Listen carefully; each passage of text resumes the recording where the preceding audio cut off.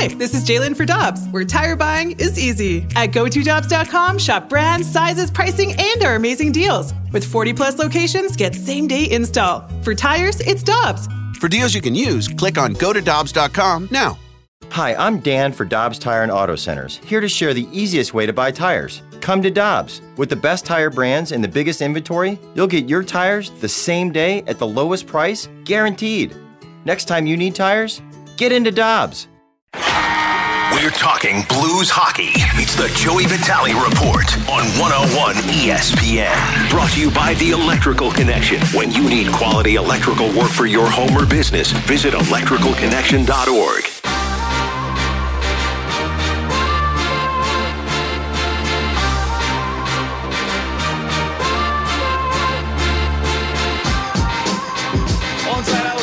Tanner Hendrickson, I'm Brandon Kiley. Very happy to go out to the Brown and Crouppen Celebrity Line as we are getting to the end of this regular season for the St. Louis Blues. They finish it out tomorrow night against the eliminated Vegas Golden Knights. Joey Vitale will be on the call for that right here on your home for the Blues, 101 ESPN. He joins us now. Joey, how you doing today, man? Joey. Well. A little delayed there, boys. We were little slow. delayed there. Sorry, Joey. We were slow. Me. That's okay, sloppy. That's okay, guys. We'll sort through it. I'm doing well, guys. How are you today? Doing all right. Joey, what can I glean from this game against Las Vegas? Is there anything that we're going to learn about the Blues in this one? There's going to be some things you're going to learn. I don't know if it's going to be just about everyone. I would expect maybe a similar lineup to what we saw in Colorado. I think Braden Shen's still a little dinged up. They want to give him a little bit more time. David Perron dealing with a lower body nagging injury. Is another one that I would maybe expect to see out, although Braden Shen actually felt better the other day, so he may actually return in tomorrow's game. But I think, players like Torrey Krug that have been taking their maintenance games here and there, we maybe don't see them. But at the same time, there's a couple things that are really important to this team. We all know about home ice. It's very within their reach.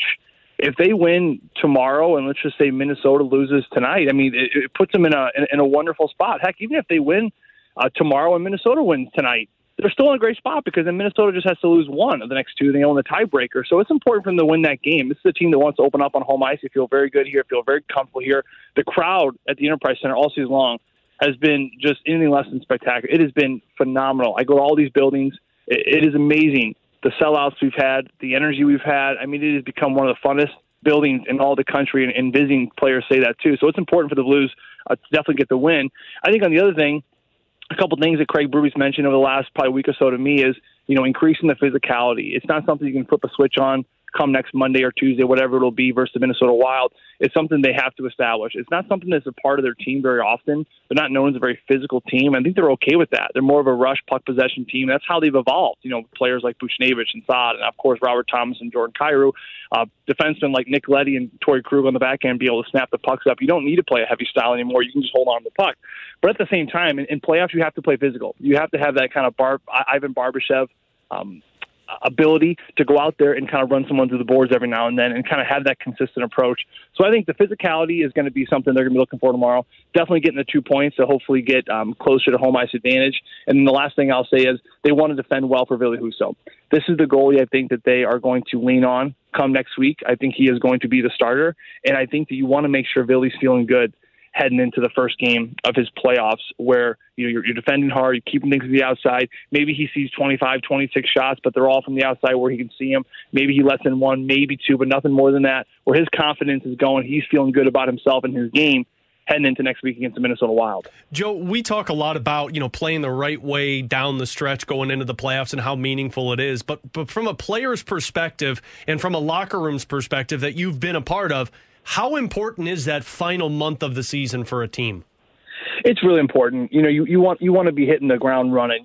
This is building momentum for game one. And I know it's crazy, but I think your identity of what you're going to bring game one, I think it actually starts tomorrow night. I mean, it started a week and a half ago. It started 2 weeks ago for this team. This is what they want to do. You have to be familiar with your line mates. You have to be familiar with your D partner. You have to be familiar about the penalty kill breakout or the power play breakout or the entry zones when you have a power play coming at you.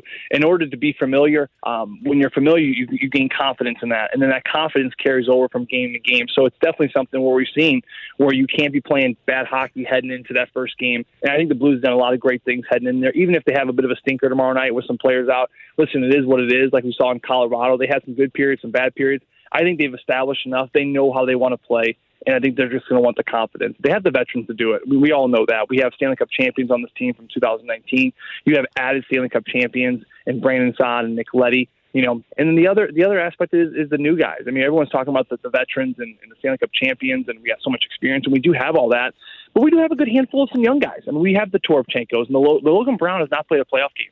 I mean, again, part of that 2016 draft class has not played a playoff game, but he's going to be a player who's going to be kind of looking and observing and witnessing the right way to do it. You know what I mean? And for Toropchenko, for Logan Brown, Nathan Walker, I think just has the one game there in Washington when he won a Stanley Cup. So very, very minimal playoff experience there. It's a different beast. It's a different breed. The energy's up. Everything gets ratcheted up. The speed of the game, every pass that gets missed is magnified. Maybe it's coming back the other way. Every time you allow a chance, it can end up in the back of your net. That goal could decide a game. That game could decide a series. I mean, everything is amplified. So for those young guys, to witness and to see and have the veterans, showing them the way. I mean, that's the biggest thing which they've done. It's like I've always said, you got a family of black bears in the wild, and the black bear cubs don't sit down under the sycamore tree with mama bear and talk about how to pick blueberries and which blueberries to pick, and this is how I pick them, and when you pick them, do it like this. It's not an orientation about how to eat blueberries, right? You just go out in the wild and you follow mama bear and you eat the blueberries and you watch and you do as she does. And I think that's what the young guys are going to have to do. They're just going to watch the O'Reillys and watch the Browns and watch the Colton Paraycos and see how they do things and learn as they go. We're talking to Joey Vitale, who breaks down hockey in a way that only he can here on 101 ESPN. Joey, earlier today I was reading over on ESPN, and they were writing about the guys who could gain the most by winning a Stanley Cup this year. And guys like Claude Giroux and Joe Pavelski, Joe Thornton, players who do not have a cup yet, they were at the top of this list. The Blues didn't have anybody on there because most of their guys have a cup at this point. But I did want to ask you, because we talked about this a little bit earlier today, if the Blues were to win the Cup this year, which player do you think stands to gain the most in terms of how they're viewed nationally from this current roster? Is there one that immediately comes to mind for you? You're talking about the players that have not won a Cup on this team, you're saying? No, but even the guys that have. Like, is there one guy that you think if the Blues go on a run to the Cup this year nationally, people will have their minds changed or altered on how they view that specific player? Sure. No, I think that's a great question. I think that, to me, it's Torrey Krug. Justin Falk is kind of that second player. I think I'm just going to focus on those two guys in the back end. You got, let's just take Torrey Krug, for example, but so many similarities between the two of them. Torrey's gotten there a little bit closer than Justin. I think that, Torrey's made it to the finals. It kind of had it stripped away from him. He spent his whole career in one organization with the Boston Bruins, an undrafted player, an undersized player. I mean, nobody wanted him at the draft, and then he signs as a free agent with Boston. He's always been, that 5'9" stature, going up against some big-time forwards, shutting down roles. Did great in Boston, part of their culture there. Make it to the Stanley Cup championship, you lose. Then you get traded to the team that beat you. I mean, so many great storylines, and I think that Torrey Krug is certainly one of those players that would jump off the page as a guy that deserves a Cup, and certainly one that would elevate him to the stature of what you're talking about. And I think in the same reason, Justin Falk, again, with one organization in Carolina, he's come close a couple times, but he hasn't got over that hump, won a championship. And I think it's going to put a bigger microscope on Justin Falk. I think he is by far the most underrated defenseman in our conference, maybe in the National Hockey League. It's amazing how more people are not talking about what he has done this year. I was talking to Craig Berube in the hallway before the Colorado game, and we were kind of just small talking, maybe the most valuable players of the team. He threw out a couple names, and I threw out Justin Falk, and he nodded, absolutely, right? I mean, that is what he's done. He's taking care of the puck at 200 feet. You can't get around him. His angles are like almost like perfection. He hardly ever skates backwards. Him and Torrey Krug both. They've evolved the defensive position. They don't skate backwards a lot. They almost just skate forwards in the angle. They're like that Australian sheepdog. They're just herding sheep all over the ice. You got Nathan McKinnon. You're pushing him into an area he doesn't want to be. You're pushing him to the corner. And it's just an angle you take from the inside out. and they put the stick in the right position, and you're forcing them to an area. I mean, honest to God, they remind me of those sheepdogs where the sheep are bad. They're just kind of going all over the ice, but that's what they do. It's amazing how he's evolved the position that way, and he's taking care of all 200 feet. He's getting the offense now. 16 goals in the year, guys. It's crazy. I mean, again, Justin Falk would be another one.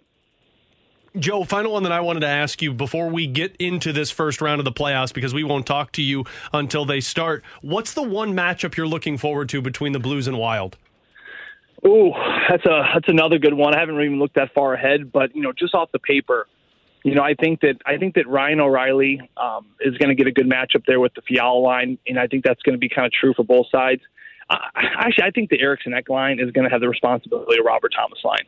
This is going to be a big one. Eriksson Ek, Greenway, they got some big bodies on that line that like to play physical, that like to play in your face. They play fast. They play defensively savvy. So if you're Billy Guerin and you're the coaching staff of the Minnesota Wild and you're kind of breaking down these matchups right now, I think it's the Eriksson Ek line against the Robert Thomas line. And I like that matchup, and I think it's going to be the most important one is because you have to look at how Robert Thomas's line's been doing over the last month and a half, 2 months of hockey. With Vladimir Tarasenko, Pavel Buchnevich, they're almost untouchable. It's almost like every game. It's not a matter if they're going to score, it's when they're going to score. The puck possession, the creativity, the confidence in the offensive zone. I mean, everything they touch right now is turning to gold. Every pass is being executed. They're putting pucks between three different bodies, and it somehow ended up tape to tape. It's just I haven't seen anything like this out of a line since probably I've been broadcasting for the last 4 years of a line specifically for St. Louis. Now, I think that can they continue that run? Can they continue to roll? Can they continue to be productive? And I think that's going to be the Eriksson Ek and Greenway double, and then whoever's on that wing, that's going to be their job. Probably Foligno, actually, now I think about it. Foligno, Greenway, Eriksson Ek. It's going to be their job to shut down this monster of St. Louis. And if that scoring comes to an abrupt stop, yep, the Blues have they got depth, and they're confident in their depth. But that is the majority of their production right now. And that is the majority of their scoring right now. So if that line gets shut down, what happens? Guys, it puts more pressure on the other line. Now you got a little bit more pressure for the Ryan line. Now you got a little bit more pressure for the Braden Shen line. And sometimes that pressure is something that you don't feel very comfortable with. Like in football, the quarterback feels lots of pressure when there's no run game. Then he's got to be forced to throw the ball. But if you got a good run game, then he can sit in the pocket confidently once every 4 downs and make a good pass. And it's no different with the Robert Thomas line. Once they're going, everyone feels more confident that they're going to get the hard matchups and they can go out there and just chip in here and every now and then. But if they get shut down, it does add that pressure, which could disrupt this offense a little bit as they're on this tear of scoring. So to me, that's going to be the forward matchup to keep an eye on. It's going to be that Eriksson Ek centerman against Robert Thomas with Foligno and Greenway, of course, going to get up against Tarasenko, Buchnevich. It's going to be a fun one, no doubt.